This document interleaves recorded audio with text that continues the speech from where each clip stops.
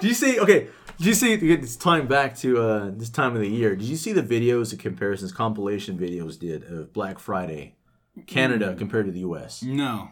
It is absolutely incredible. Tell me about it. I mean, basically, you have it's compilation videos you can find right now on Twitter and YouTube of Black Friday in the U.S. People boxing. Sure. People losing their collective shit over a big screen TV. First of all, I don't know why people break their fucking TVs every year? How do they have to buy TVs every year and lose their shit over?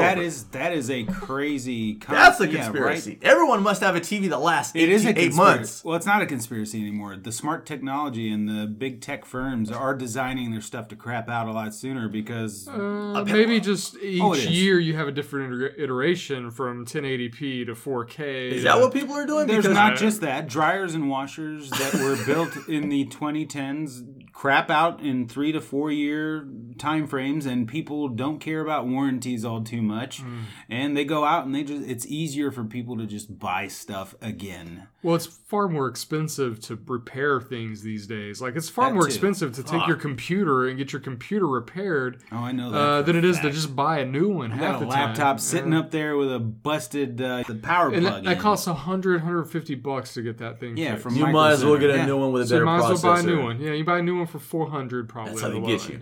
Yeah. But the videos that are compilation videos right now on YouTube are showing people in the U.S. during Black Friday, men, women of all ages, old ladies, literally fighting over a big screen, over a microwave, over a goddamn crock pot. And then they show...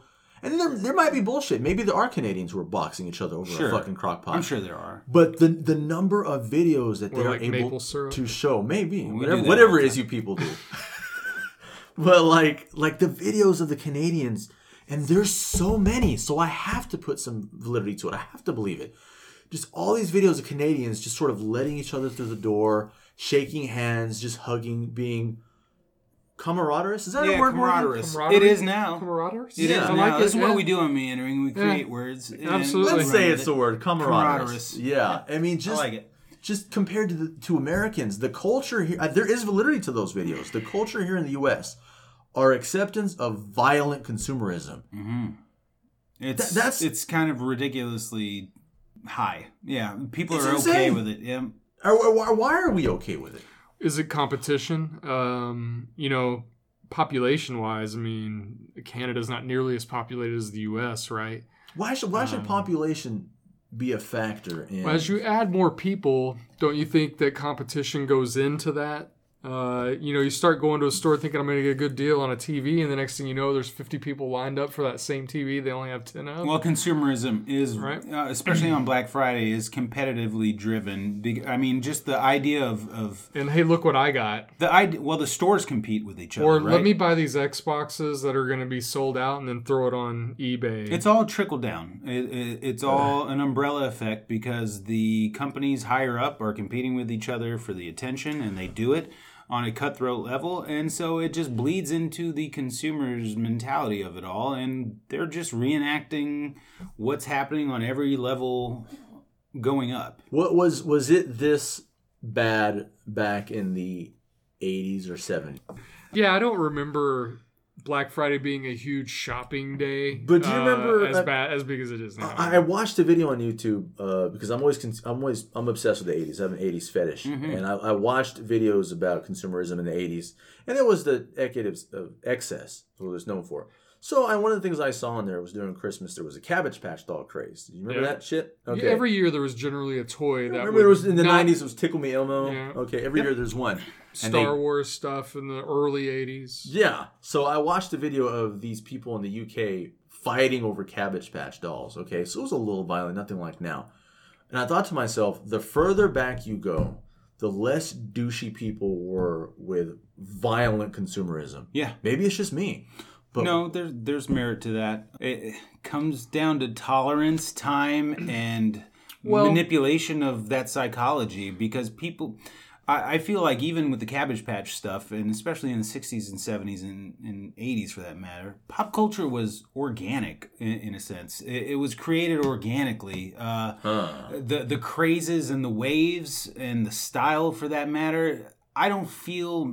Then again, maybe I'm speaking from hindsight bias here. I don't feel like there was this overbearing control aspect to all of that, saying, oh, you guys are going to like this at this time of the year, and we're going to push it out to where you can avoid it. I think we're more easily manipulated nowadays, but I mean, it's been there. Rudolph the Red-Nosed Reindeer was a freaking Montgomery Ward. Yeah. In the 30s. Invention. We didn't think of Rudolph. We think of something that some guy wrote with his family back in the 1800s. It was a freaking Montgomery Ward invention to sell shit. And we don't know that. During the Depression. During the Depression of all time. So I think that there has been a corporate aspect of consumerism that has influenced us. It wasn't as figured out. It's not as well figured out and well fleshed out because Edward Bernays stuff was 1880s, 1890s. What is that? Edward Bernays propaganda, basically the godfather of propaganda and all that, and indoctrinated people, Americans, into having eggs and bacon for breakfast. Yeah, he was a big proponent. Can you imagine what he would feel about the internet? Because, keep in mind, newspapers were making room for holiday ads in the 1840s. Not the 1920s, not the 1930s, in the 1840s. I'm trying to picture already going. Holy shit! Yeah, but what are we talking about? We're talking about clothing, Christmas trees, decorations, whatever toys they have back then. Yeah, we're not talking about it on a micro-analytical, hyper-capitalistic point of view. It's in the early stages to where, if there is any sort of element of force-feeding stuff, it's more to figure out what people want in the first place. It's not now. It's a much more controlled environment. It feels like it just doesn't feel like there's any individuality with all of this, and it's symbolized when you take a look at these Black Friday videos. People look like swarms of insects. Yeah, man, they look like there's. Can you imagine people like Morgan and Victoria in dresses beating the shit out of each other? There wasn't any goddamn fans. I can't say that there was any of that happening. If there was any fervor in the 19th century, it wasn't with consumers. Well, and you might have also had an opposite thing, right? You might not have wanted that type of attention about your store. You might not have wanted to say, hey, there was a fight at my store. Now it's extra publicity. And so maybe a lot of that stuff got shoved under a rug and never got reported because you just thought that's bad press, don't want it. Here in today's society, everybody has a camera, so every little incident gets World reported. Star. Yeah. Everybody's free promotion as well. Everybody with a cell phone and a social media account is just that's an ad waiting to happen that companies are just tapping into. It's crazy out there, and the history of Black Friday to me is interesting. I don't know where the term Black Friday came from. The ink. Whenever the sales team would actually, supposedly what I heard was the term Black Friday came from the sales team in the stores. Whenever they were like counting the sales, working, but they get ink all over their hands. So that's where the term Black Friday originally came from. Yeah, that's interesting. But it sounds more morbid, doesn't it? Black Friday. It does. It sounds like a terror, like that. What kind of Black Sunday from the 70s. Oh yes. Yeah. Why didn't they make a horror movie? It was Black Christmas. Why didn't they make a horror movie Black Friday? Yeah. We're gonna write that movie. No, we can't now because the AI is already writing it for us because it just heard us. That was the idea. Man, we just give too much to the algorithm. Yeah. Too much data. But I didn't participate in this Black Friday. You? It was I've been a I'm a Blu-ray collector, movie collector. Some of the best deals for movies come out on Black Friday, and this was the first, I want to say, in like 15 years that I didn't partake because I was out of town, and that just taught me a heck of a lot. I was in an isolated, remote location, completely removed from society on Black Friday. Wow. And mentally, I wanted to participate. I was 45 minutes away from a town with a Best Buy, and I was telling everyone around me, like, I'm just going to go out there, and I'm going to make the hour and a half drive just to get these $6 4K deals. But at the end of the day, I controlled my urge to go, and I said no, and I ended up, I think, spending some time playing board games with family. Did you feel better about yourself after that? Absolutely. And you know what's even more important? I don't remember the movies I wanted to buy. It was some bullshit. And that's the part of, because I'm a consumer at the end of the day, at least when it comes to that sort of stuff and physical media. I'm hooked on it for multiple reasons, because I think that physical media is important to hold on to, especially in a streaming age, especially in a heavily censored age. Look, we talked about Simone earlier today. Yeah. a movie that I'd completely forgotten about. The reason why is because there's no Blu-ray release for it. And it's not streaming on any sites, not to my knowledge, because I am on streaming sites on a daily basis almost, and that movie was out of sight, out of mind to me up until you mentioned it tonight. Yeah. And I fear that I was knee-deep in that pop culture wave of the 90s and 2000s. I was buying DVDs, VHS tapes, all that stuff. But there's a large consensus that will not have any insight on any of the movies that we grew up with because they're growing up in a streaming age where even that is sort of controlled media to a certain degree. And what you have access to on these streaming platforms is all that people may be privy to knowing existed at some point. Unless physical media has a role in folks' lives. There's no Blockbusters anymore. There's may not be Best Buys in 10 years.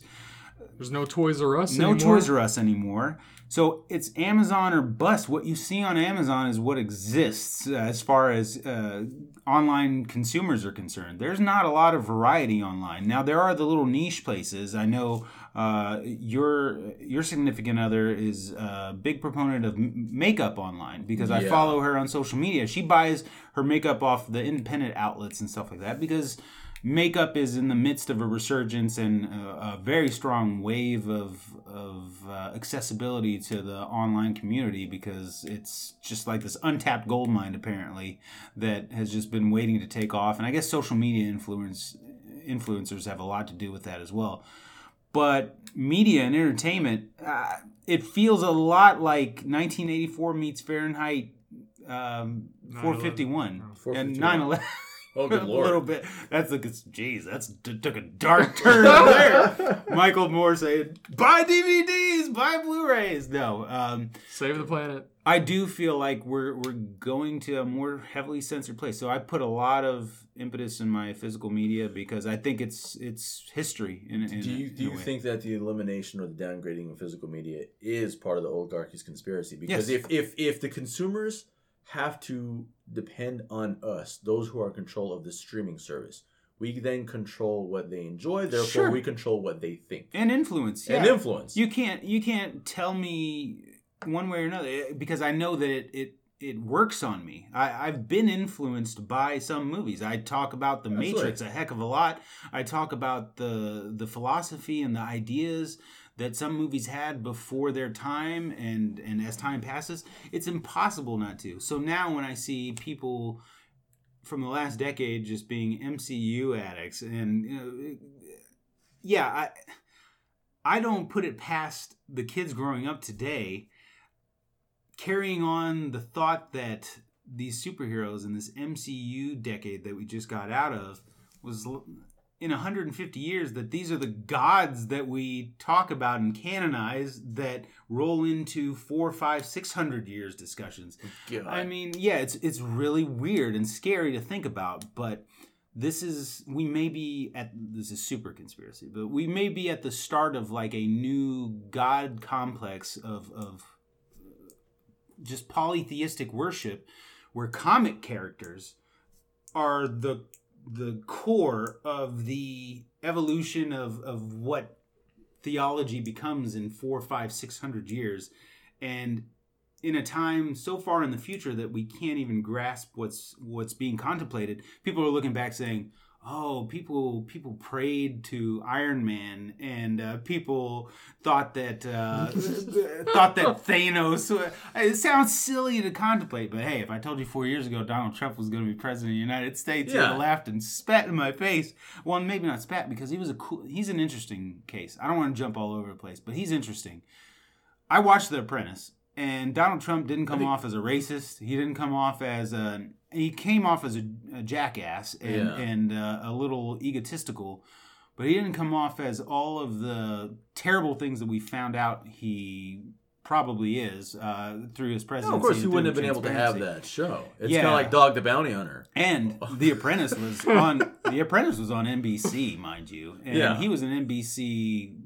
Yeah, which he now hates. Yeah, which he was a favorite. Polarity at its finest. There, I mean, So, anyways, in 500 years, kids will be praying to Silver Surfer. I think that in 60 years, do you know how right now in 2019 we look back at certain aspects of our society, like pre-segregation,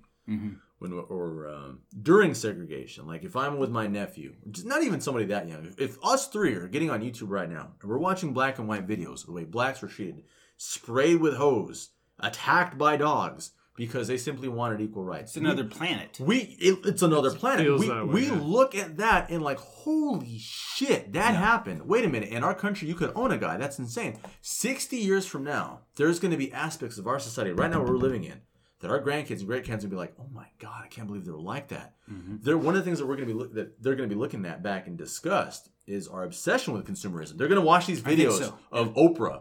Whenever Oprah's like, you get a car, and the women are crying. And they're hugging and they're falling over a fucking van. They're going to look at that and be like, oh my God, do you see the way people were over items? The Honda Odyssey. Yeah, very materialistic. Look at them crying and hugging over a fucking Honda Odyssey. Look at these people boxing over a flat screen TV. They were cattle. The people in the year 2019 were cattle for the rich oligarchy that's in place, and their existence was to consume. Yes, that's what they're going to say 60 years from now. I mean, and I took like my mom.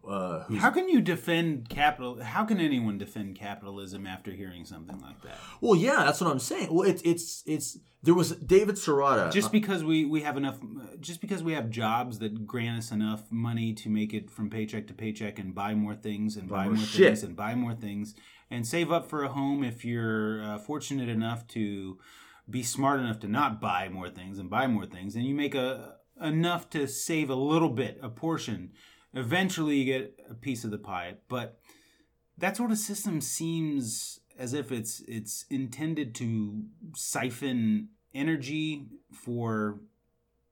trade it in for control, manipulation, slavery almost. It is. I mean, I hate using that word because I never want to trivialize what slavery actually was. And still is in some parts of the world. But at the same time, it is a mental type of slavery that we allow ourselves to be subjective to because of this consumer culture that we live in. A variety of reasons. I'm absolutely guilty of it. I'm trying to fight it off because I get on Amazon and I buy, and I hate Jeff Bezos, but I'll get on Amazon or eBay and I'll buy a bunch of shit that's going to make my study look nice. It's going to make my house and my backyard look nice. I could build that shit myself, and I've done it to an extent. I was so proud the other day because I literally built or put together a fucking picture frame. Oh. You know what I mean? So just shit like that, or like Maggie's dad built me a picture frame. I'm like, it's one less thing I'm not gonna buy off Amazon. Seth Rogen just tweeted the first time in 3 years that he made a vase, and that was it. And he showed the world a picture of his vase. So good for him. There's a sense of pride that's involved in that. There's always been a sense of pride in being able to build shit for ourselves. That's where consumerism plays into that psychology as well. There's a sense of pride in having the most stuff because from a tribal aspect.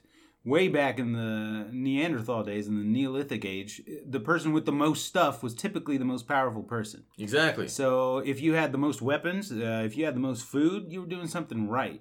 But the weird, gross flip of all that in the last 200, 300 years has been the money aspect. I'll just cut to the chase. The money aspect of it. It's a slippery slope because this was a poetic quote. I don't like to toot my own horn all too often, right? Oh my gosh. But are you laughing at Netflix or me, sweetheart? Oh, okay. Can we just clarify what just happened? You said I don't like to toot my own horn, and the room was once again filled with ill-conceived laughter. But let's go for it. All right.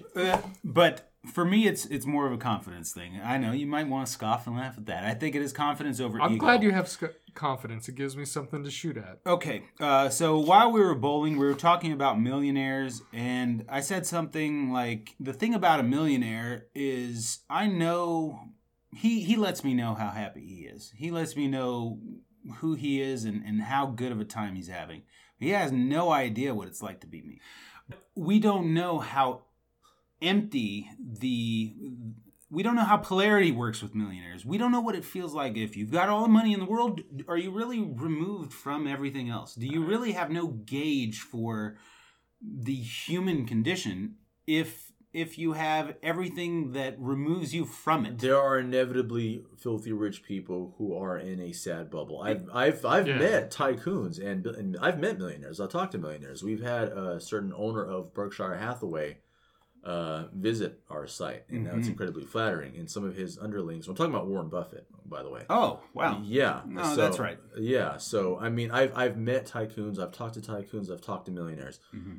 It's all subjective because you will meet sad millionaires who will tell you, and it's not a cliche. It's not cheesy bullshit. You will literally meet sad millionaires who are lonely. And I have met tons and tons of poor people who joke about living paycheck to paycheck and are happy as shit. Yeah. Because they're married to the person they want to be married to. They have a great relationship with their kids. So it isn't just cliche sentimental bullshit to say that there are sad millionaires and money doesn't buy everything. Money doesn't buy everything. Right. But I think I would be happier with money. Yeah. Right. Things would seem a lot easier, right? Yeah. That may or be because do problems expand because you do more money, more problems. Yeah. I mean, that's the old rap cliche. So it's valid. It's absolutely valid. It is valid. I think there.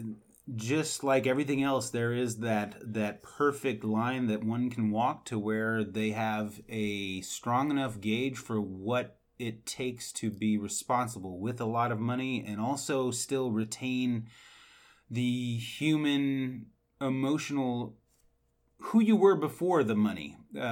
And that bleeds over into that. I don't know that celebrity does a good enough job of showing us what it's like to be responsible with money, responsible with influence, responsible with power. I don't know that politics does that either. There's this weird place that I feel the entire world is going to in short time, where a responsibility and an exertion of influence in a positive way and in a sort of the polar opposite of a Hitler and a polar opposite of all the terrible shit we've seen people take their influence in their... Keanu Reeves. Maybe so. Something like that. But there's a perfect example. I mean, that guy's had a rough life and some serious like emotional trauma in his life. And at the same time, well, I don't know. I don't speak with him on a regular basis. Everything I've heard, look, you have, it's what you're saying is true, but it's subjective. I mean, you have people that started small, like Jeff Bezos, and the people who have known him and have come out and said the guy's an egomaniacal creep. He's nuts now that he's a billionaire. He's completely egomaniacal. And then you have people like, Keanu Reeves, for example. Yeah. I believe all the stories I've heard about him so far. The guy, it came out. He didn't let anyone know this. It came out, and years later, he'd been donating to children's hospitals for years, and no one knew about it. Mm-hmm. Someone had outed that truth about him. That says so much about who he is. Most celebrities will do that. You know what? I'm not going to shit on the celebrities who do it and let people know, because you're still doing good. Right. But it says something about a guy like Keanu Reeves or Carrie-Anne Moss. Who doesn't need to. He doesn't need to, and Carrie-Anne Moss did it too? Isn't that weird? The two people involved in the Matrix trilogy are so benevolent in real life. Well, she had done something else that didn't, and it came out that she'd been doing it for years and kept it secret. But Keanu Reeves has been donating millions and millions and millions to children's hospitals and orphanages, and one of his staff or somebody came out and said, he didn't want anybody to know, but he's been doing it for years. So you have these people who are millionaires who are genuinely benevolent figures, but you also have these people who are much wealthier and are pieces of shit. Mm-hmm. So it's all subjective. Not everyone is going to be a Keanu Reeves. You're going to have a lot of Koch brothers out there. You're going to have a lot of fucking, what we just said, Jeff Bezos is out there. Mm-hmm. Or you have some guy who I think does a pretty good job with charity, who's pretty cool. My boss, Warren Buffett. Mm-hmm. So it's all subjective, man. And it's when you get money, it really amplifies and shows the world who you can be as a person inside. Do you think? What do you think about all this? What do you mean? Just money in general. Do you like the concept? The concept of money? Of having money? I don't know how you can get away from it at this point. Until you have something that can synthesize food, that can synthesize whatever the hell you want, and everybody's on equal ground. Well, that's interesting. I don't know that you can get away from it. Well, so let me throw this at you, because one of my buddies threw it at me a half a year ago, and it kind of set me back. Money equating to energy exchange between people. I thought about it long and hard. I thought about what work was because I was kind of in a rut at work, and I still am a little bit. But then what he said was the money that you get for your time, for your energy expended there is just a return. So the amount of energy that you're willing to put into something is typically the amount of money that you'll get back, reciprocity-wise. Money's like a middleman for energy exchange. Do you think that maybe energy just takes over that whole domain somewhere down the road, and that think about where it came from, where money came from? So rewind the tape on small village setting, and you've got a skilled blacksmith who has established himself in the village as the only blacksmith in town because he can provide something that nobody else can. So you go to the blacksmith and you give him shekels. Yeah, shekels, or even before currency is concerned, food, clothing. Yeah, barter system. Right. So that's the old way. Then we slowly erode that all away because more people become more skilled at a variety of things. So people set up shop, infrastructure, industrialization, and economy, so on and so forth, capitalism. From there, though, like, what do we do? Do we just remove the entire last 800 years in order to progress from where we're at now? Is it almost a leaving behind of the whole? Yeah. Okay. So where do we go? I know it's a hard question to ask. Where do we go? 500 years. Let's play prophetic a little bit. Let's get into can we even let our minds go to that point? We can do it on a micro level with some things. Like we can talk about movies and things like that are ahead of their time. Why can't we talk about ideas that are ahead of their time? And I don't know.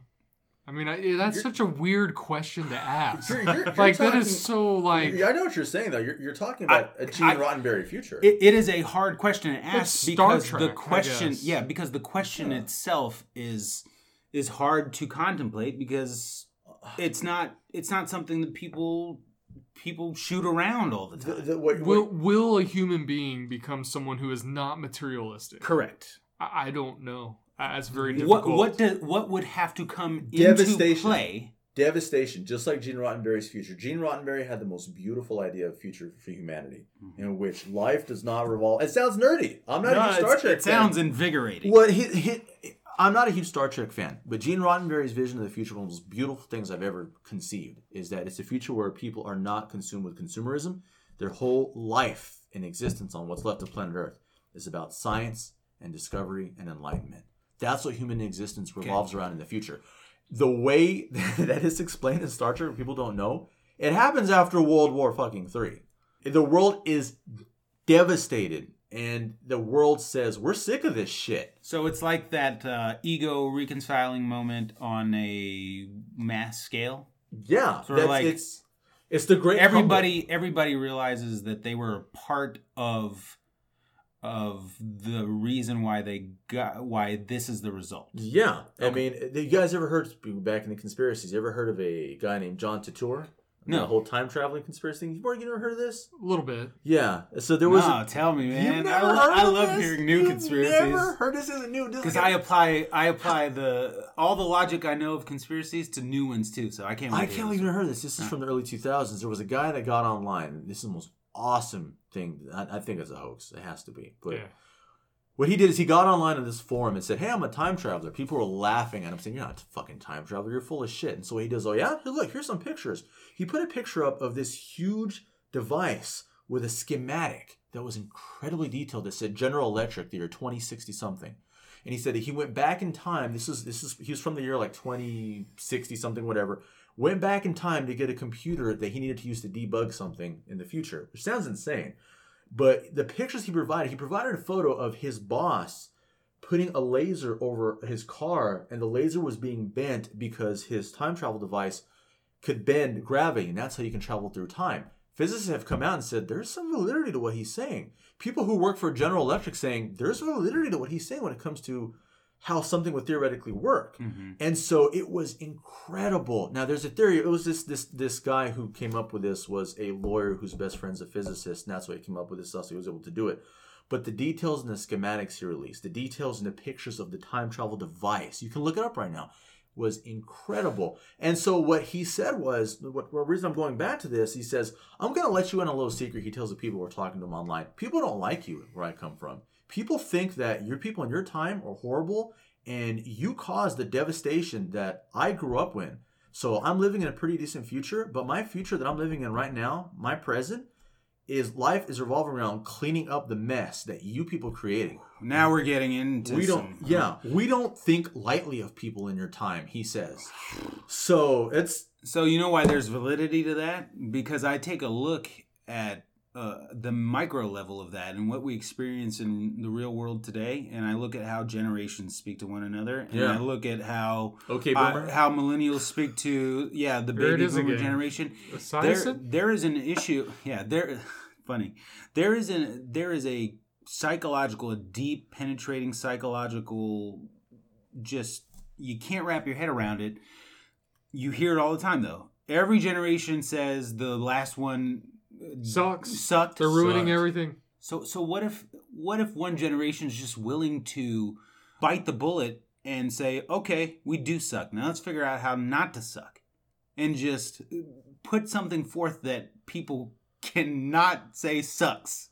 The people who do that, there's a handful of them. Okay. And they're going to train. They'll go through different generations. It won't be just one generation. I think you had I would argue that FDR was somebody who said, man, we fucked up. Let's fix this. Bernie Sanders is somebody who's an old guy who said, man, we fucked up. Let's fix this.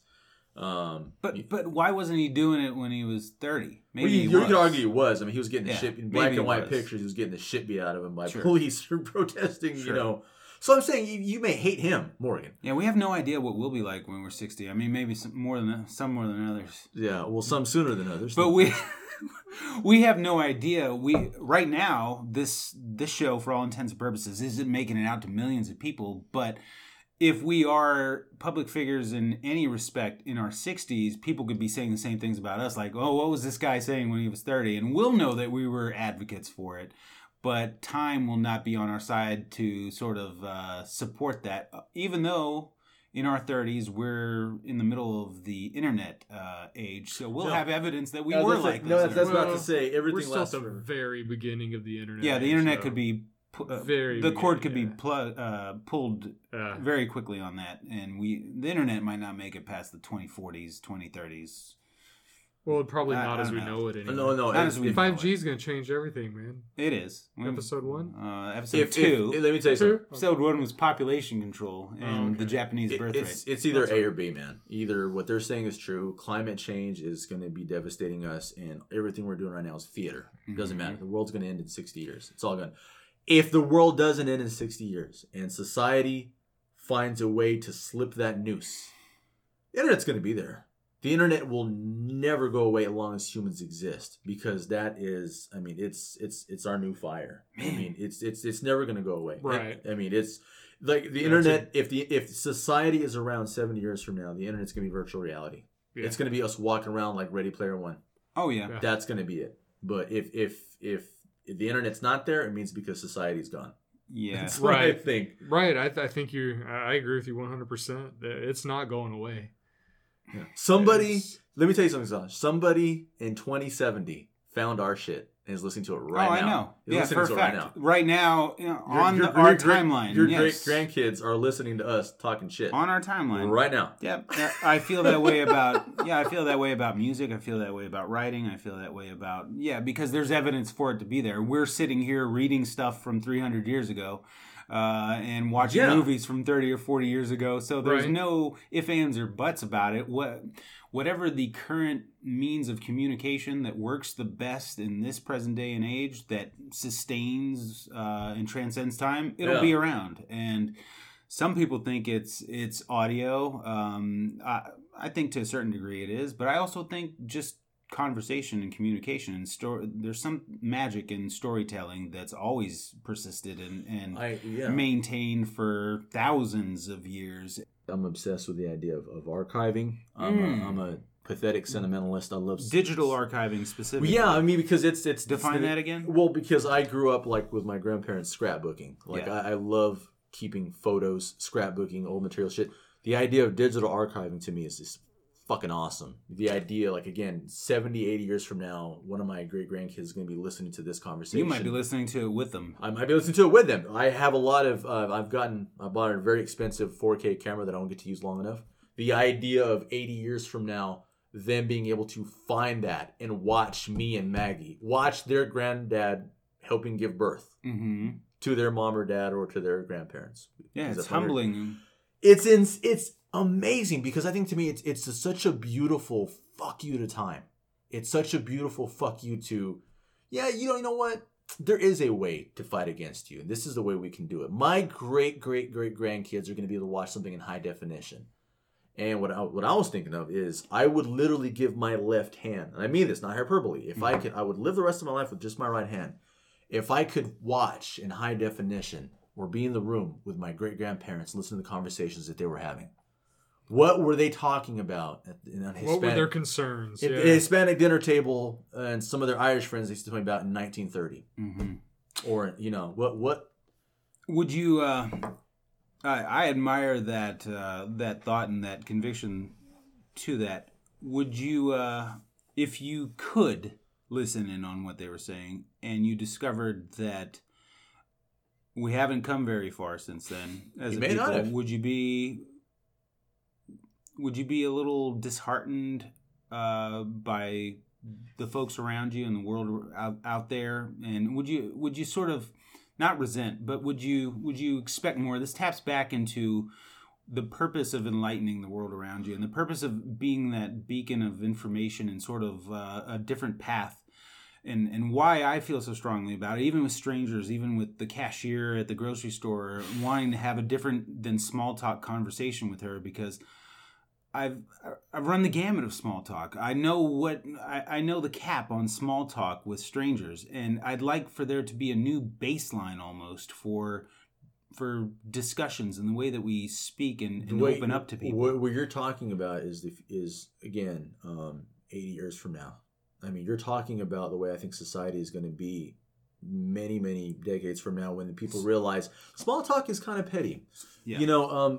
Being friendly is important. Talking about the weather and what I'm having for dinner, it was cool for 15 years, but I'm kind of over it. I don't want to do it anymore, and I don't want the excuse. I don't want the excuse of a whole new group of friends. There's no offense to you guys. I love you too, and you guys have been in my life for 5 or 6 years. But before there were groups of friends that I was trying to have these conversations with that were never primed, were never ready for it. So I almost feel like you guys are the right people in my life at the right time for me to have these discussions with, and there was no other option. There was no other way. And yet you still have the craving, and you still have the want of wanting to have deeper conversations with the girl at the fish market. Reduction of latency is why I want that to happen. Because I want the rest of... I don't know what this is saying about me, and it's not egotistical what I'm about to say, but if you want to think that it is, that's fine. But I want people to have these types of conversations that we're having now in 10 to 15 years on an everyday basis. Regular everyday basis. Sooner, if the latency can be reduced, because mentally I've felt the benefits and the clarity in mind, and I know it may not sound like it, but there's a really good balance of input-output going on up here to where I can digest information, and the internet's probably helped out a lot in this because we're digesting so much on a daily basis. 1,000 times over from what our ancestors were. Absolutely. I mean, you can, it's ridiculous. So our processing power, much like a computer, is improving and improving and improving to the point where, people talk about quantum computing. That's kind of what our minds are doing at this point. Otherwise, there would not be the potential for quantum computing, because computers and the way the brains work are very parallel in ascension and the paths that they're going down. But you still got a lot of folks on 28K boot up dial up modems that have the stupid modem sounds to even connect to the internet. For every 5G, there's still somebody out there who doesn't even believe in the internet and reads newspapers over everything, which props to them. But when you equate that on mental processing power, it doesn't turn out well if you've got a group stuck and entrenched in, I'm maxed out, but let me let everything pass by me and progress without me. It doesn't bode well for a lot of people. Say that's just natural selection, but I don't know. That's a shitty. I mean, it's like it's an easy way out. Well, I mean, it's natural selection with what? Consumerism? It sucks because people can't afford our means of technology being able to spread what you're talking about. That too, yes. I mean, shit, it's natural selection for poor people who can't enjoy the shit we can. It's fucking terrible. Yeah, that's the hard part to digest and be okay with, is that I don't know how we have these conversations with third world country people that want to have these sorts of conversations but don't know that they want to have them yet and are just sort of relegated to being...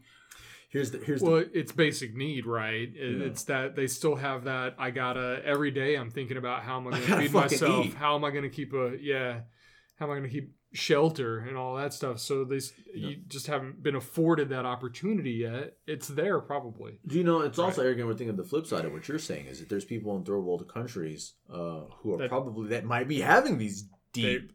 Existential smart conversations with their friends and family, and there's so many people in our society who are pretty rich compared to them who are not having these conversations at all. They're fucking tweeting. Yeah. No, they're satisfied with luxury, excess vanity. Talking about lowest common denominator television, it's they're talking about keeping up with the Kardashians. They don't give a shit about existentialism. So yeah, there's probably, not to be arrogant, let's admit it, there's probably people in third world countries that have wonderful conversations, meaningful conversations about life and existentialism. And there's literally millions of people here in the U.S. that don't come close to it. They're going to spend their entire existence talking about the fucking Kardashians. Yeah. So I think you're right, for sure, because I gotta think that there's some people out there that are doing the same thing we're doing in their own way and at their own table, and probably with alcohol, maybe without a microphone, maybe plus alcohol minus microphone. Yeah, there's some variance, but that plays into the whole multi-dimensional thing. So if that's happening here on this scale, let me go super batshit crazy here real quick. So thank you for prefacing that once again. Yeah, absolutely. So Morgan, Why are you singling me out? Because you said you don't believe in alternate dimensions and alternate realities.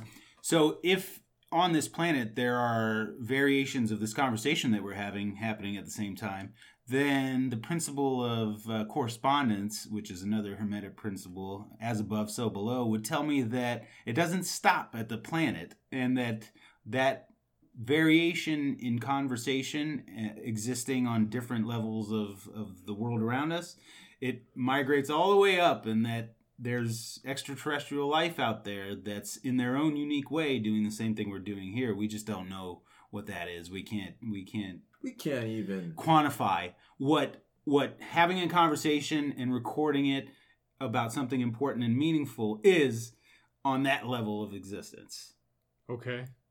But if you believe that, then you believe in more than just extraterrestrials. Well, I mean, you believe in a sense of like... No two people are going to listen to this and interpret it in the same way. So based on that, I can say there's multi-dimensions because they're all going to be interpreting it different ways. Exactly. There, you just proved... But it's just the human mind being the human mind. It's not multi-dimensional.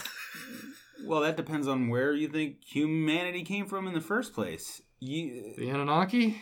Slave race? Asteroids smacking into this planet from different parts of the universe. Different asteroids coming through different wormholes, through different pathways.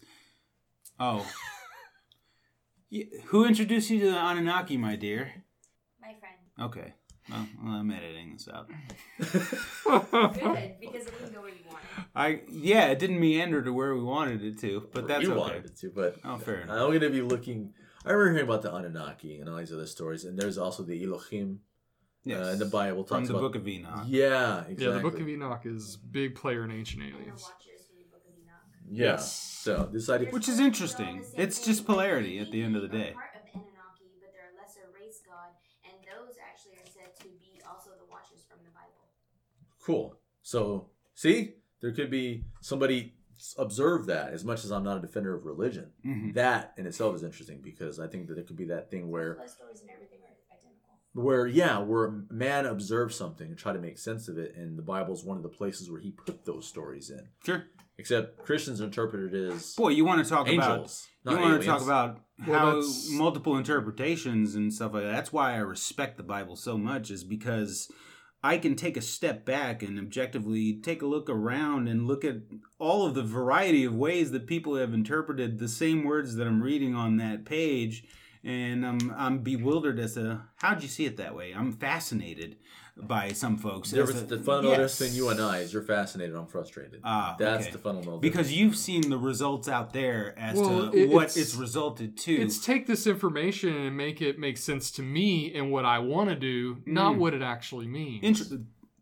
That's what I tap more into, is what it actually means. Because there is a what it actually means. Is there? It's a series of stories. If you it's rewind storytelling. Okay.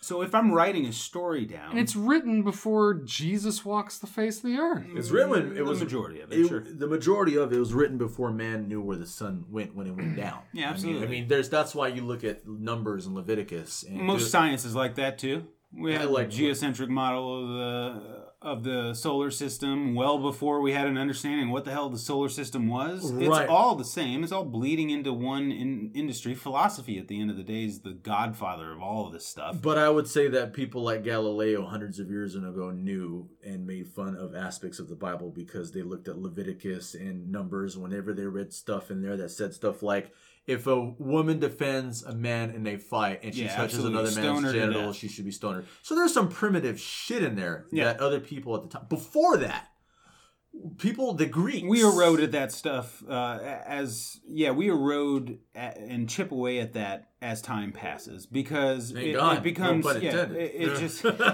it just becomes nonsensical at some point. Some of the specifics. But part of the biggest things I have with the Bible is that I have my friends who will say things like, Miguel, you gotta understand when that was written for the time, it made sense. Here's a problem I have with that particular argument. Before the Bible, the Greeks, the philosophers, knew better than to say shit like that.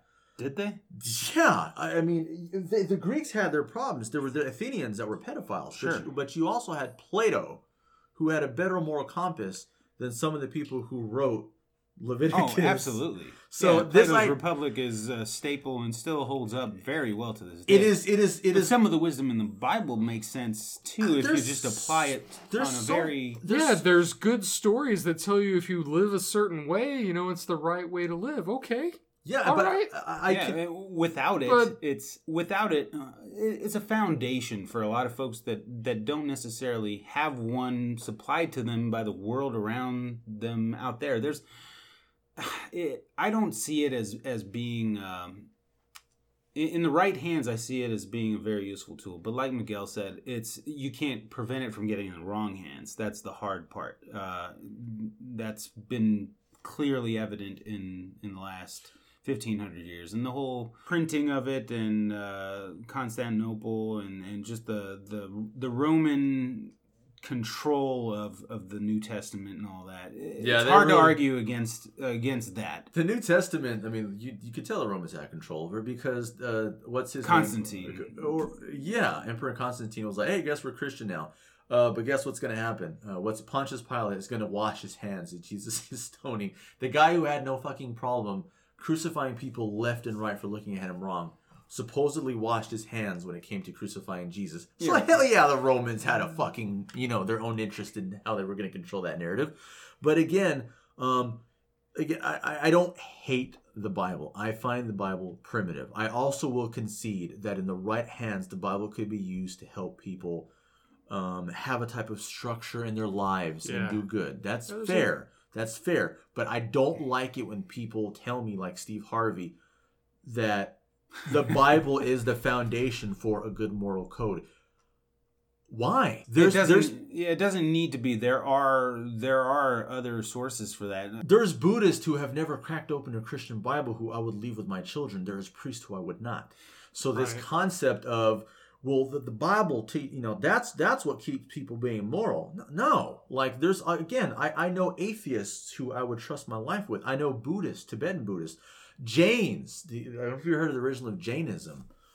Here's the biggest argument I'll have when it comes to religious apologetics. Mm-hmm. I have my friends who are religious apologetics say, no, Miguel, the problem isn't religion. The problem isn't Christianity or Islam. The problem is religious extremists and religious fundamentalists. They're the problems. Here's what I say against that. Mm-hmm. If you look at a religion like Jainism, okay, which is completely antagonistic towards violence. If you are a Jain, give us the brief rundown on Jainism. Jainism is a religion it comes out of parts of Asia. It's kind of related to Buddhism and Hinduism. With the Jainism, the entire purpose of it is to be antagonistic towards violence. If you are a Jain, you have to drink water through a cloth so you don't drink a bug. That is literally how antagonistic they are towards violence. You cannot kill a bug if you are a Jain. Okay. So if you are a fundamentalist or an extremist Jain, the least we have to worry about you, because you're not going to hurt a bug. A single thing, yeah. You're not. Wouldn't hurt a fly. That's probably where the literally where the idiom so comes if from. you are an extremist or a fundamentalist Jain, I'm not worried about you. You might hurt yourself because you don't want to consume anything with that's organic. Uh-huh. If you are a fundamentalist Islamist or a fundamentalist Christian, holy shit, we're witnessing what can happen with you. So the problem isn't religious fundamentalism. The problem is the fundamentals of certain religions.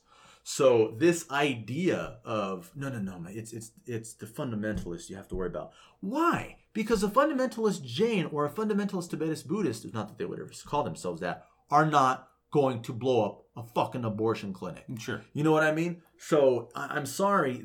People say, Miguel, that's so arrogant. Yeah, and I have a lot of people on my side of the political aisle who are liberals say, no. Don't say that one religion is more dangerous than the other. Horseshit.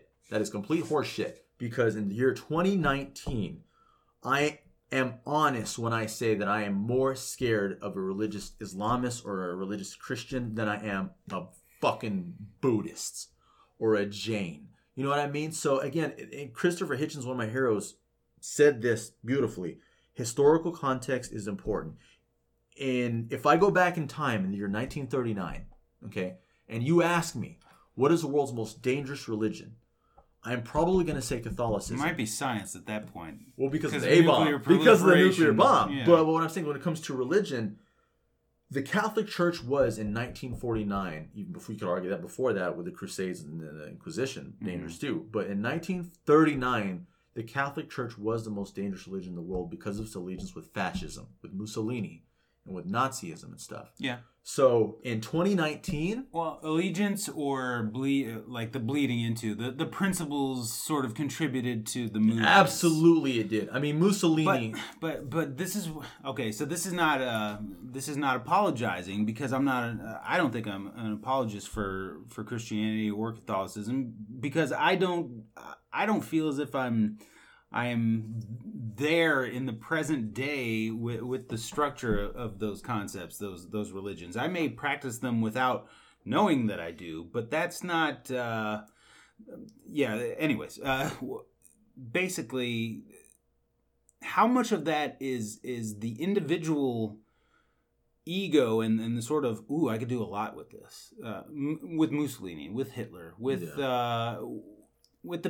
They're almost like breakaway governments of the bigger structure, and I get it. It's easy to blame the umbrella component. I do it all the time. That's how conspiracy theories get started. Yeah. You blame the highest entity on the scale. Oh, the government's responsible. Oh, the government. They. So much of it is ego. But but at the end of the day, if I'm to give the objector to conspiracy theory the right of way and say, oh, maybe he's right, maybe I did take it a little too far with some of my conspiracies, then how does that roll over into the anti-religion argument?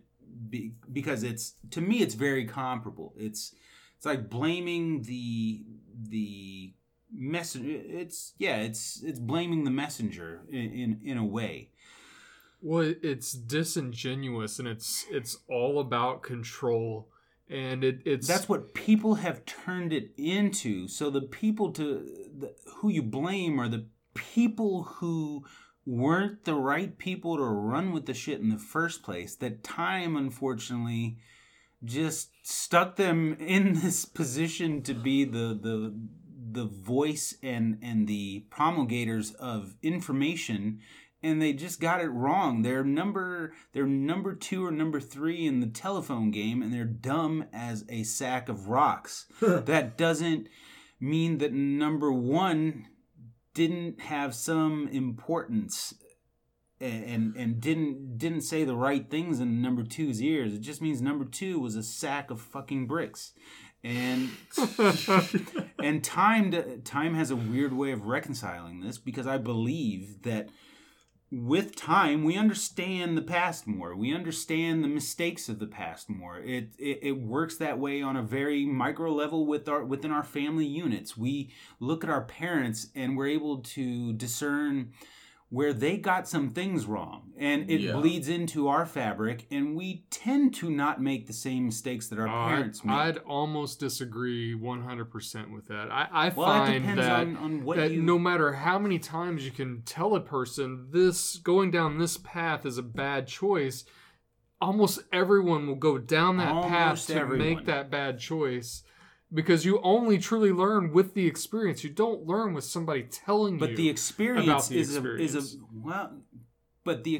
is where it gets. When your mom tells you the stove's hot, you don't believe it's hot till you freaking touch it. That's 100%. That's a simple example. That is a simple example, but that's what I'm trying to. But as things get more complicated, you're even more less likely. I don't know. When your dad walks out on you as a kid, it bleeds into the fabric of your experience, and when you have a kid of your own, you know what that made you feel like as a kid, and you know that, wow, how could I ever make my kid feel this way? And you just don't have that's natural empathy from experience. Yes, empathy from experience. So to correlate it back to the whole religion discussion is, we can empathize through history. We can put ourselves in people's. We can't reenact what it was like to live in. I've said this before. To live in the '60s and be part of slavery and the civil rights movement, but we can look back and we can empathize and we can sort of get a semblance for where we've come from there. If we apply that just sort of same reason to some higher values and some higher morality in life, then maybe the right minds and the people that can do it with some of the more materialistic everyday stuff can do it with some of the higher stuff too. Yeah. I'm not saying like that we're living in a potential rejuvenation of actual what it means to be spiritual and what it means to tap into something that is beyond you. But at the same time, we might be living in a time where the opposite and the polar reaction to a world that's dead and willing to concede to the fact that they are a bunch of waking zombies just waiting for the next dopamine fix on their TV. The opposite of that is being furnished as well and accessible, and there is a higher evolution of what it means to be human that's hearkening back to maybe some folks that didn't get it right the first go round, tit for tat, but a lot of what happened in between now and then is to blame, misinterpretation, misapplication, ego, time for that matter. Okay, maybe I'll just stop there because this will go back to conspiracy mode where I'm just like, outside of the 36 years that I've lived on this earth, I have no barometer for what 1,000 years really feels like. I know how quickly 36 have moved. I know how quickly 10 have moved. Yeah. But I don't know how quickly 500 may have moved. Nobody's lived to 500 years old as a human being, so nobody knows if that's quick or not. We don't know, like, stepping back from the scale of time, if we're moving along at a very quick rate, But on our level, it feels very, very slow, very sluggish to some degree, because we have to live every second, every moment of every day, and that may bleed into you got on time a little bit earlier tonight, and you sort of attacked time and said, I forgot what it was that you said specifically. It was like an FU back to time, right? Yeah. Yeah.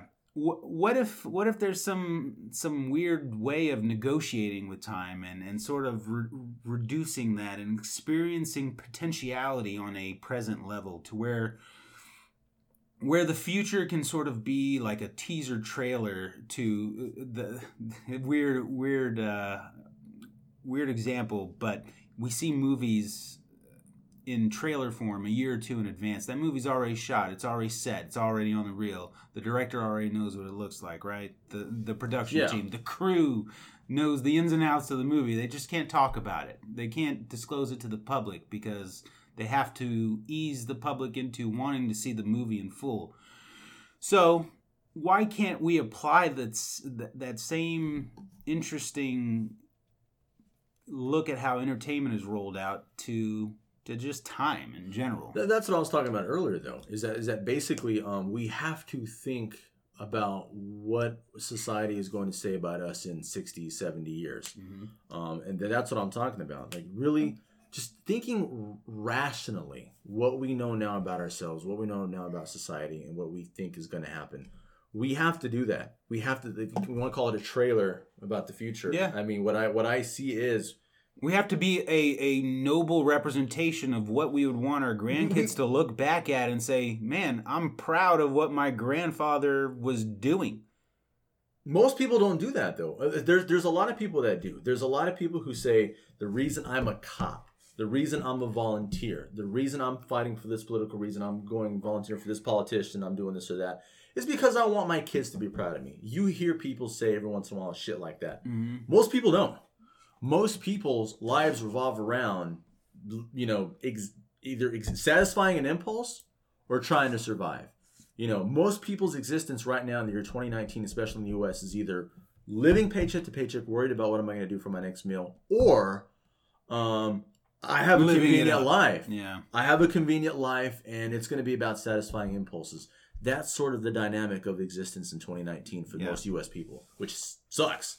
But the good news is, as cynical as I am towards most people in our society, you have those people who are just like, no, I'm doing okay financially. Maybe I'm struggling a little bit, but I want to spend a great deal of my time doing something that my grandkids are going to look back and be like, holy shit, what Grandpa did was really amazing. I'm so proud of him for doing that. Yeah. You have those people who are doing that, but they're in the country of 370 million. They're far in between. Yeah. And again, it's all subjective too. Who's to say what's good? Right now, I think it is a good, healthy thing that I criticize religion. 70, 80 years from now, I might be looked at as a piece of shit, or I may be looked at as incredibly innovative. Well, I'm glad Grandpa could see things the way we're seeing things now. Mm-hmm. Or maybe it's the other way around. Maybe people are like, God, he was an intolerant piece of shit. I don't know. I have no idea. In the movie, I didn't like it. I think you did. What was it? The Second Prometheus? What was that one? Covenant. Billy Crudup's character was a weird minority. He was picked on because he was a man of God. Yeah. And so he said, that's why I'm not getting a promotion, because I'm a man of God. So that's a future 60, 70 years from now where theism is a weird minority. It certainly feels like we're headed that way. Yeah. We may be, because that's fascinating. Well, that would be, again, I hate to keep mentioning polarity, but that would be the equivalent to what we've experienced in the last 1500 to 2,000 years is the type of it's a very strong monotheistically driven society that basically got its day in the sun, so to speak. And good 2,000 years at least. Yeah, but again, the scale of time immeasurable to us as human beings. We have to endure through it second by second, but 2,000 years is a blip on the radar. Right. So 2,000 years is a day on the universal scale, even less. So if the universe needs planet Earth to experience 2,000 years of whatever one way was, so that it can learn everything it needed to learn from it, to make the next day a deviation of that with learned knowledge and with refinement and with maybe even, in this particular case, the exact opposite being given its day in the sun, just to see how it turns out, so that we have both balance of the seesaws, or we have both ends of the seesaw throughout 2 days, aka 4,000 years. Yeah. So that the next wave can actually apply the good from both. That's exactly. What does that say though? I mean, it's just like it says we're an expansive species as human beings that are constantly trying to do something that we've never done before, but nothing. Isn't it interesting? Maybe it's arrogance, but isn't it interesting though that Gene Roddenberry, the writers of Prometheus, all these science fiction writers that see us with such a highly technologically advanced future, Billy Crudup's a minority. Isn't that sort of an interesting commonality? Is in the future where man is maybe subjective? I mean, bias. That these are sci-fi driven. These are sci-fi writers who arguably made a livelihood out of their creative minds, and they sort of had to sustain that too. So they had to keep. They had to buy into what got them there in the first place. And I'm not saying there was no integrity there. I was about to say, well, what do you think what the validity is to that? We're basically... Well, it's because, because of extremism, right? Because so much of it isn't... A lot of Christians that I know don't just necessarily go to church and keep to themselves. A lot of them try to constantly talk to you about it. In fact, the worst are the people who find religion for the first time in their lives, and they're just almost... so freaking annoying to be around. Don't bring up Kanye. Please don't. Oh, well, I wasn't going to go there. To Kanye's credit, I don't actually believe him. Yeah. To his credit, I think. This isn't the Kanye episode. Okay, I get what you're saying. Yeah, it's just... you've got to... In order to grow, you're going to have to get past all that. Have you ever wanted to share something with someone that you were passionate about? I get why they're doing it. Yeah, I mean, they're just... If you're passionate about discovering Here's what I'm not going to do. I'm not going to send ships across the sea with troops to go kill everyone and say, you're going to be Catholic. There's a reason almost every Latino and Hispanic in the northern... in our hemisphere is Catholic. Yeah. There is a reason for that. Sure. And until you get rid of that, until that goes completely 100% away, it's not going to change. I would like, that's one of my dreams, my Thanos snap would be for every mentality. For every everyone, especially Hispanics, to realize you're Catholic because of the fucking Inquisition. So what if I? Yes. My wife's best friend, point in time, she would always brag, "I'm from Panama. I speak perfect Spanish. I'm from Panama." I'll talk about Mexican people, right? And so finally one day I got tired of hearing about it, and I'm like, do you know why you speak perfect Spanish? Because your people got their ass kicked and you didn't have any culture, so all you had the choice to do was to speak perfect Spanish from Spain and be a Catholic. So you should probably give the Mexicans some credit here. They had a culture. The culture withstood that. So the language is slightly different. They probably are a little bit better off than you. Being from Panama. But I know it's something cruel to say, but let's be honest. Let's not that's how it works across the board. I'm from Quebec, so it's very comparable there as well. The native people in Quebec weren't speaking French. No. 2,000 years ago. No. But what I mean is, but again, this is going back to the Christmas thing, because... Oh, I'm interested in seeing that. Because it's what's survival. I mean, the way we celebrate Christmas right now is what's left of the original. The eventuality of paganism surviving the Catholic overtaking. Yeah. The fucking Christmas tree, Yule log. Yeah. All that shit is paganism. And with Mexicans, the way we celebrate Dia de los Muertos, that has Aztec in mind and Amerindian. Absolutely. Origins, and yet the Catholic Church was like, "Oh shit, they're not going to let go of this stuff. Yeah. How the fuck do we implement it? Here's what we'll do. We'll let them do this." And so all the things that today people are saying, well, that is a Catholic Mexican tradition. It's not just Catholic; it's Mexican Catholic. What they really mean is, without understanding, that is some Amerindian stuff that was going on. That is ancestral stuff from thousands of years ago that survived the Inquisition, that survived the Catholic overtaking. So yeah, I mean, and so that's today. That's what's so ironic about today's people bitching. The same people that are bitching about the color of the Starbucks cups, or like Bill O'Reilly, who was at the forefront of the war on Christians. Oh, why don't I see any Christmas trees at Target like I used to? Why don't I see any Christmas trees there? Motherfucker, you're not talking about the nativity scenes. You're literally talking about Christmas trees. You're talking about the most pagan thing, arguably, about the Christmas season. And you're bitching about that. But these really self-congratulatory, smug Catholics are always bitching about, Christmas tree. Why don't I see more Christmas trees? These damn pagan kids. Like, you moron. Like, do you realize what you're doing and what you're mad about? Like, it's the most pagan thing you've got in your fucking house. Yeah, education with that sort of stuff plays a big role. I was getting a lot of beams from you as you were going through it.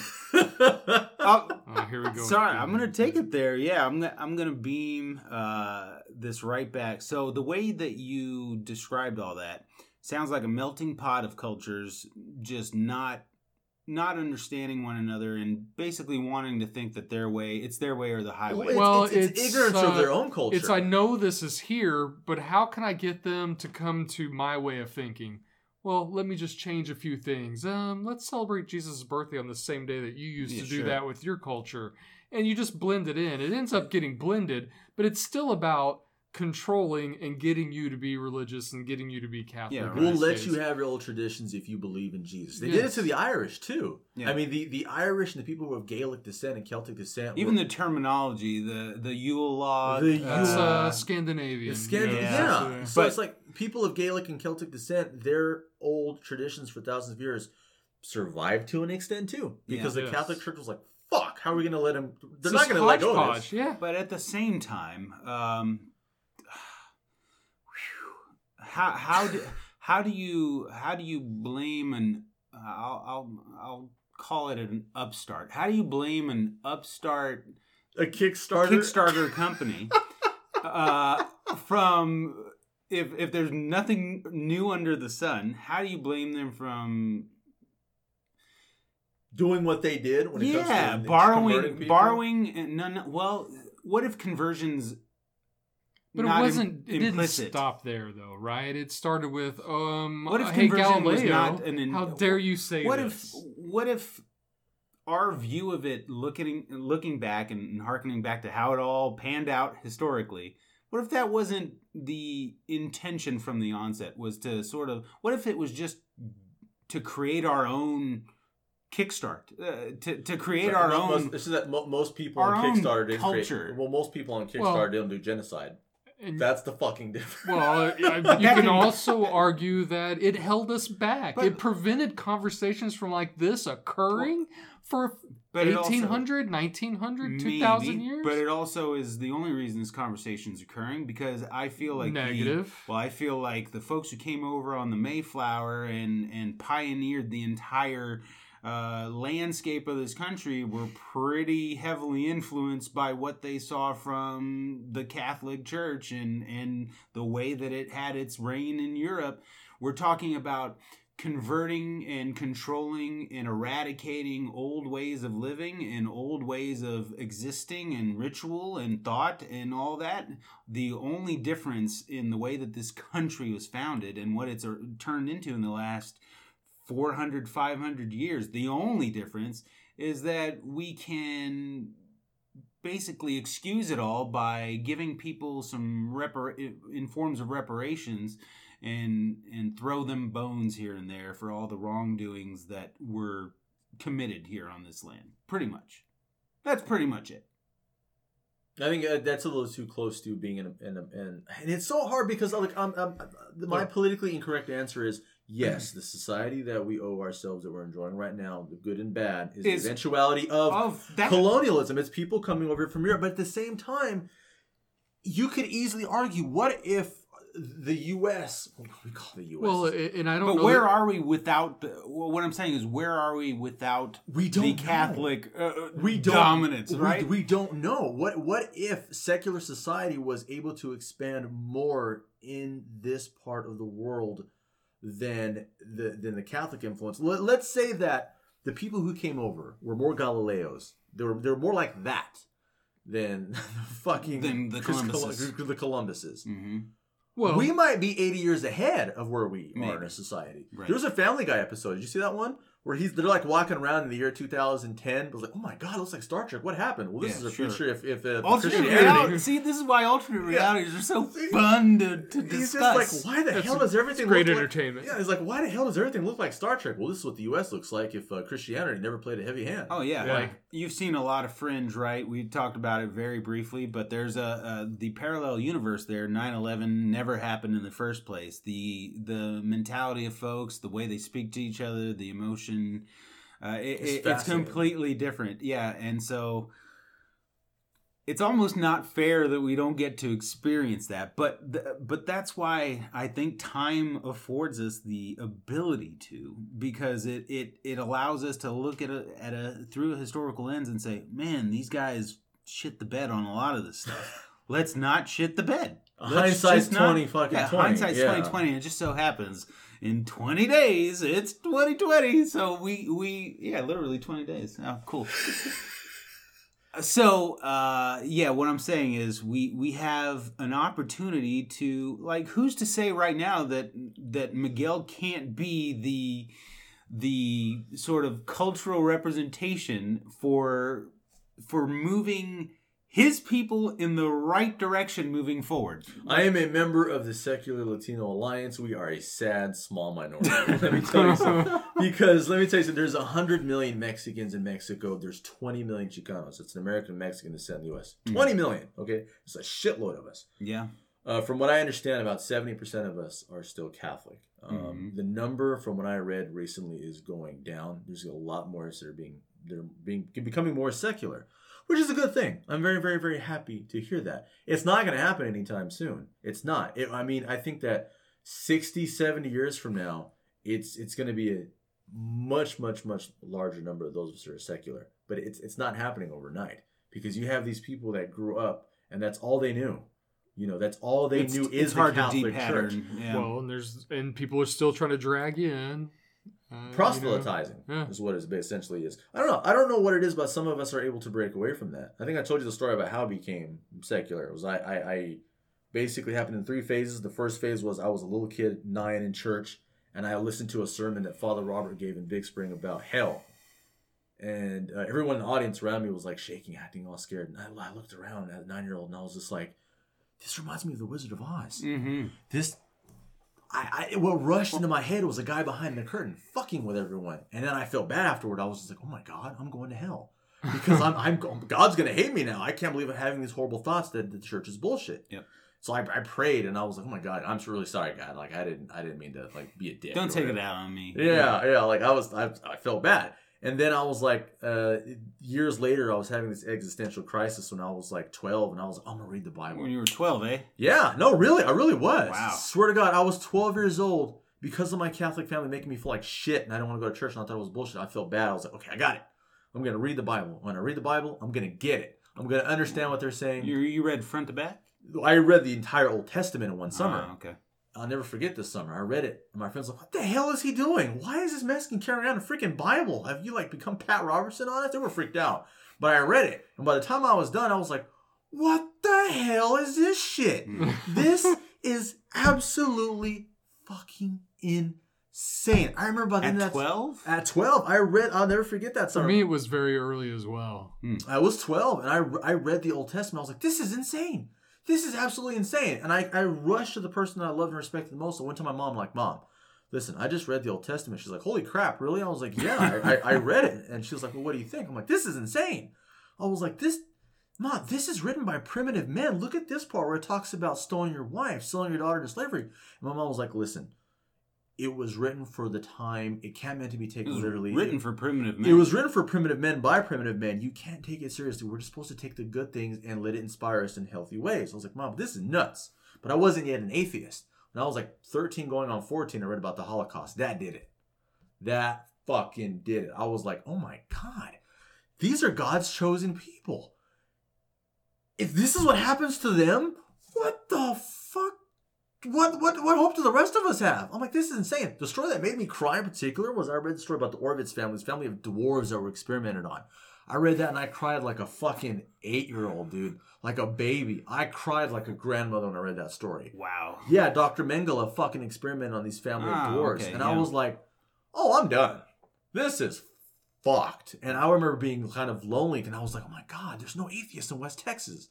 I'm the only one.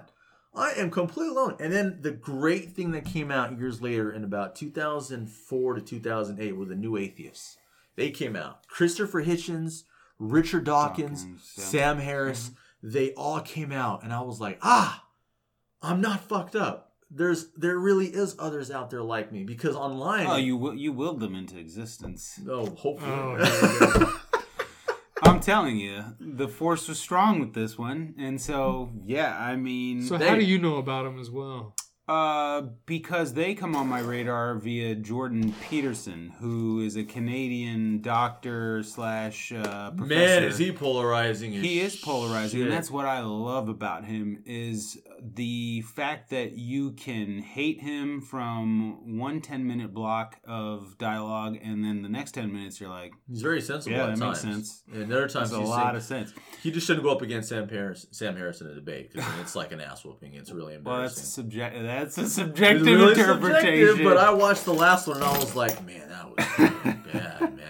Putting the key. Does this mean you gotta go? No, kind of. I'm just getting shit ready. Fair enough. But that's all right. I'm surprised Morgan doesn't know about. You have a lock on your keychain? Yeah. What's the mini master lock for? That used to be for my old gym locker at Planet Fitness. You just keep it there as a reminder? Accidentally. You can't unlock it. Shit. You lost the key.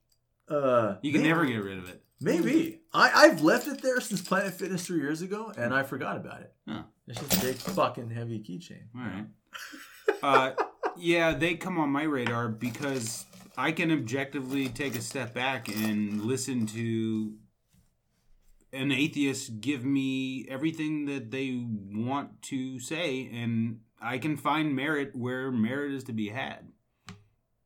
And I have no problem with other people's theism. If that works for you, power to you. Yeah, that's if that cool. keeps you off drugs, if that keeps you straight, if you bring structure to your life, man, knock yourself out. My problem is the type of arrogant theism, and I'm mentioning him again. People are he's obsessed with hating this guy. Steve Harvey. When he's on Tyra Banks' show, and he's talking about the type of man that a woman should date, and he's like, well, atheists are idiot. You can't get any kind of moral. He's like, if you're an atheist, where is your moral compass? I'm like, motherfucker, who told you that? Your fourth mistress or your fourth wife? Like, where the fuck do you get off? See, not the right messenger for the message. Exactly. If Mr. Rogers, to me, is the perfect messenger for theism, he's the guy that would convince me I should be a theist. Because he wasn't full of shit. Everything I've read about Mr. Rogers over 20 years, he was the embodiment of compassionate and benevolent, and talked about the importance of empathy. Did you guys see the movie? No, not yet. Jesus Christ, watch it. I listened to I listened to the full spoiler review. Thank you. Shout out to the Mad Mags podcast. There we go. Yeah, but little cross branding there. Yeah, but I mean, in real life, every documentary I've ever seen. He was the embodiment of a genuinely benevolent figure who was heavily inspired by his theism. That to me works. Mm-hmm. Right. That if you are Mr. Rogers, you are what's good with theism. Okay, but if you're somebody like Steve, he's just one of millions. There's a lot of moments when I'm listening back to our conversations, Morgan, and even some of the ones that we've had, Miguel, on the movie podcast, where I listen back and I'm like, I wish I would have said this there. I don't want to squander that opportunity right here, right now. I fully believe that there is a meshing of all of this because I believe in the absolute truth. I believe in an absolute truth. I don't necessarily think that I am privy to it in my current state. I don't think anybody is. I think we're always. I talked about the singularity concept and the omega point, which is the theory that eventually through the mere expansion of the entire universe, if the universe is like a closed fist at the start and one just giant blob and it expands, that eventually it can contract back into that same fist that it started off at. Mentally, what that means to me is that we got to get all the shit out, all the cards out on the table in order to evaluate all the potentialities of what the absolute truth can be. But we're on a string to knowing and growing closer to that. And I just want to be as close to it at all times as I possibly can be, because I want to have a sense of the most good that I can do at every waking moment. And I that's weird, right? Because I do feel that you have to you can't be in tune with the misunderstandings and the misinterpretations and be aligned with the truth at the same time. It's just a conundrum. I get that. I'm all for free thought and people being who they want to be and having the right to believe in the variety of thoughts that they have. But at the end of the day, if I flash forward in time 5,000 years, odds are a lot of the shit that we think of now will be laughed at. Absolutely. Oh, right. Yeah. Because along the timeline, but that's where my personal beliefs come into play here. Along the timeline, I do believe that we're going closer and closer to whatever it was that was here at the beginning.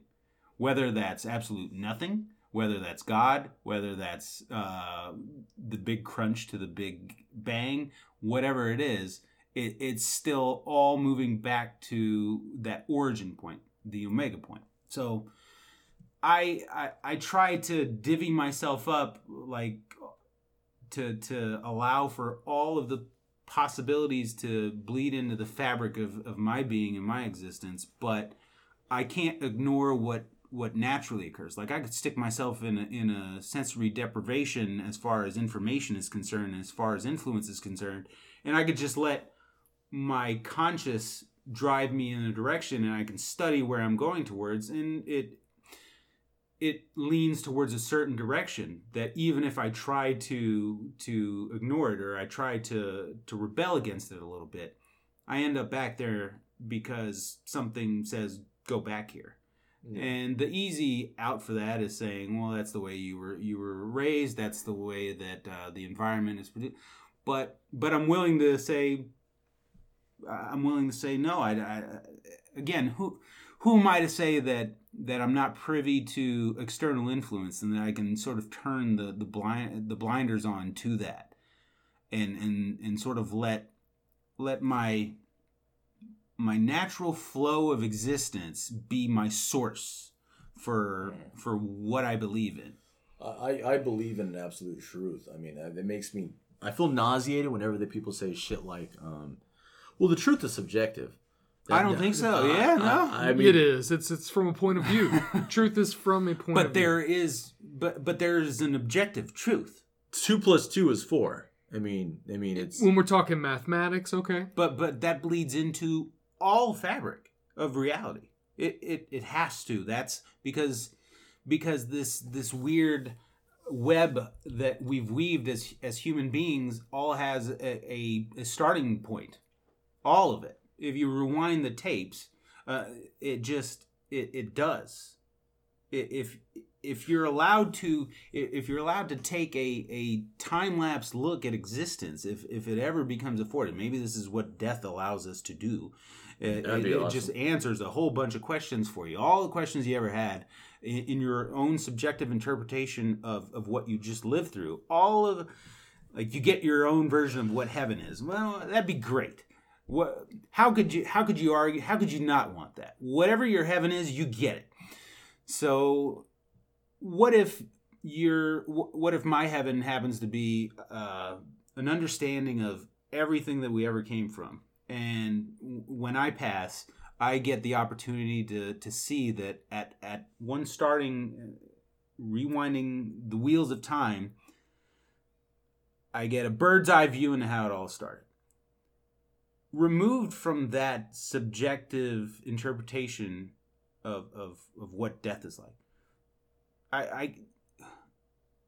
It's there. Like, there is a starting point. There is, unless we're all robots and this is a simulation. Well, my question is, what do you mean by the truth is subjective, or it's a matter of opinion? Because it's like, I mean, if you're talking about opinion, I see what you're saying. But I don't think the truth allows for opinion to exist. I think the truth is the opposite of opinion. Yeah, it is. It is. So that's what I'm trying to figure out when you say that the truth is subjective. Like it comes from a point of view. Truth is controlled by those who win wars, right?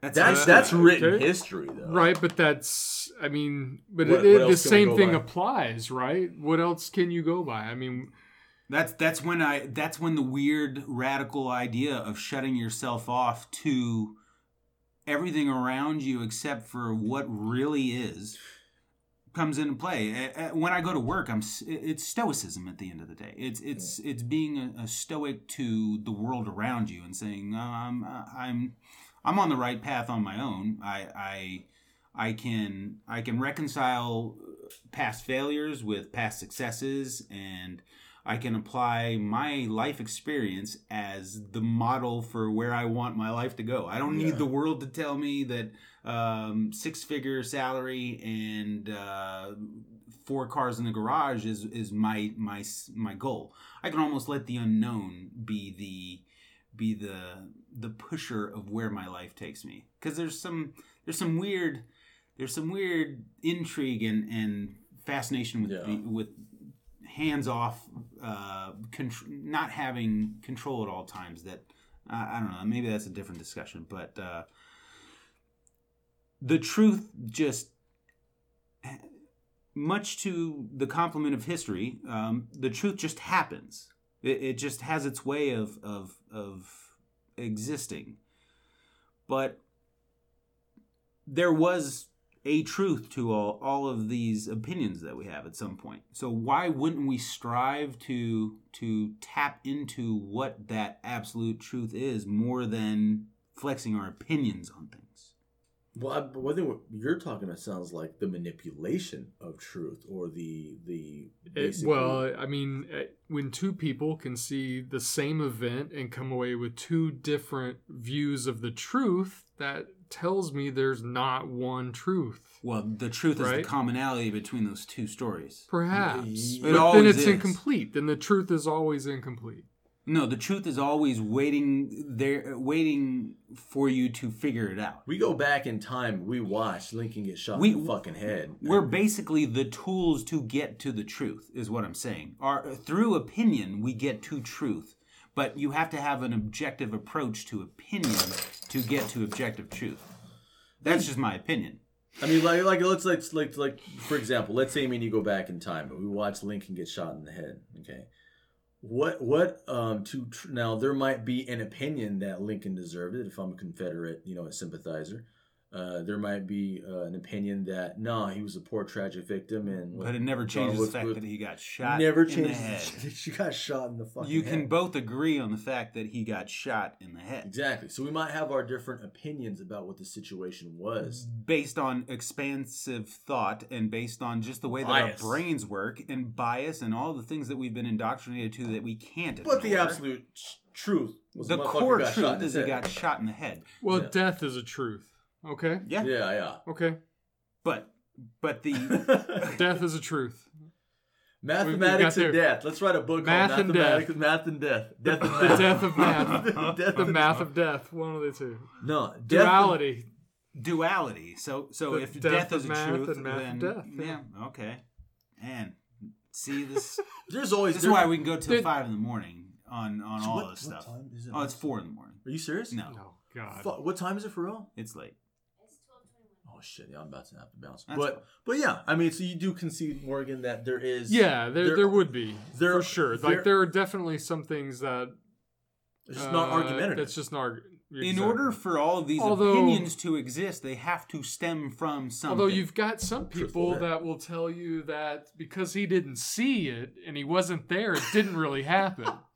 So is there a truth? But then I'll tell you that part of me part of me feels as if it did see it. And if we're going back on the epigenetic discussion and the genealogical discussion, it's hard to argue against DNA. So if we all share some of the same DNA, then there is a part, if we all share some of the same DNA, then there's part of us that is waiting to realize that we all share the same story and that we can all, if we hone it. But, oh man, this is where it goes all over the place, because throughout this conversation and through this melting pot discussion of cultures, I was thinking in my mind and bouncing around, like, what if life on this planet, as far as human beings are concerned, what if we all came from different asteroids on different parts of the universe? It's crazy, and that's why we argue so much here as a species, and that's why war exists, is because on a higher scale it exists out there too.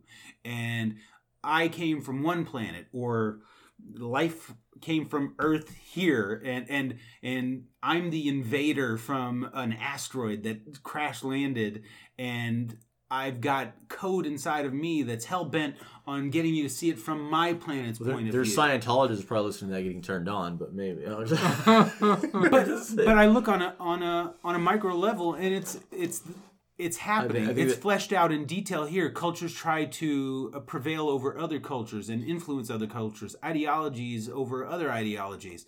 If I don't think extrapolate is the right word, but if I extract that logic and apply it to a higher level, then it's makes sense. Happening there. Yeah, or it happened here, and what that means is that this planet was bombarded from multiple directions, and we are a petri dish of what's out there. Everything I've come to understand about evolution is that, I mean, it's not the case. I think that we all have a common ancestor, and that the reason we are the way we are right now, we're so horrible and tribal, is because we're still primates. Well, the common ancestor is Earth. What if the common ancestor is the hybridization of all of this variety on this planet? I mean, if in order for that to be even tangible, knowing everything I know about evolution, you'd have to be talking about that difference from out there being on the part where we were primordial ooze. If it wouldn't have happened after that. Well, isn't that what evolution supposes anyways? But then it's trivial, because, I mean, it's like, I'm not going to blame man's primitive tribal nature on, it's because we came from different part of the cosmos. No, we are one species that are horrible. Where human beings are horrible, and for the most part. No, I mean, we are. I think cockroaches. Human beings are basically slightly evolved primates that eat, shit, tweet, and every once in a while have good conversations like this. We still have so much evolving to do. Human beings, for the most part, as horrible as it sounds, are incredibly primitive still. Well, then we just need to do this like nonstop for a couple of centuries. Months. The species needs to forever to convince people or change minds. It's not something that happens. Human beings are still incredibly, for the most part, primitive and dangerous. Okay, human beings are I have a theory. Apes. When they're a group, they're really dumb and panicky. Okay. I'm learning a lot. You want to see how But when they're a group, they can also beat the crap out of a bunch of 7-year-olds in bowling and really unite in a common objective. That shows how far we've come. No, when the right group, I guess is what I'm saying. When the right group is in place, then I don't know that anything's insurmountable. I think you can. Well, NASA's proof of that, sure. I mean, fuck. NASA's proof that. Yeah, I wish you were here for the NASA conspiracy talk. No, I heard something. Okay. Yeah. But what I'm saying is, outside of that, the horrible things that NASA does and covering up, of course, they can pull off some great shit. I mean, right now, religion is talking about how Donald Trump is going to save us. NASA's out there flying by fucking Pluto. Right. So sending us some CGI rendition of it from their crack team. God damn it! That is. They just had to digitize it, but I believe that it happened. Yeah. God damn it. What I'm saying is that, yeah, of course, when you get the right people on the right project, the human species can pull off amazing things. I do believe we walked on the fucking moon. I think. I'm starting to lean more into that direction more than ever. I'm like 60-40. That's okay. I'm 60-40 in like dinosaurs? Going to work tomorrow. But odds are I'm going to go to work. What I'm saying is, but you believe that maybe, okay, let's say I bite that bull. Let's say that it didn't happen when they say it happened. Do you believe that we ever went to the moon, period? Let's say that the 1960s, it was America? Actually, yeah. Yeah. Yeah. Okay. So proof that because I can see the moon with my bare eye, and it looks close enough to where we could have gotten to. That's the measure of proof that I need. That's your truth. That's your truth. Well, it goes back to the next door neighbor analogy. I don't know that she, he, it is there because I've never knocked on their door and seen their face. You don't know with certainty. I just don't know. You don't know with certainty, but chances are someone's living fucking next door unless there's a bunch of ghosts fucking with them. Right, but no one has gone to Pluto. All that has ever passed by Pluto is a piece of machinery that we put together. You believe it exists. I believe the machinery exists. Do I believe that we sent the machinery and that it made it all the way past Pluto and that we're not just running with a concept to... Like, what is it even... It's just $400 million wasted if we actually didn't fly by that motherfucker. What does it do? What does it do for humanity? Because it's small steps towards being able to get off this rock and explore. I mean, you mean to go back to where we came from? Because we're always trying to get back home. Because we're always trying to get back home. We're always trying to get back into the womb. On a micro level, we're always trying to get back home. You go to work, the first thing you think about when getting to work is, man, can't wait till I get back home. That's a really sad thing for human existence if we're already living here. We're like, I want to go home. Fuck, what do we do with this planet?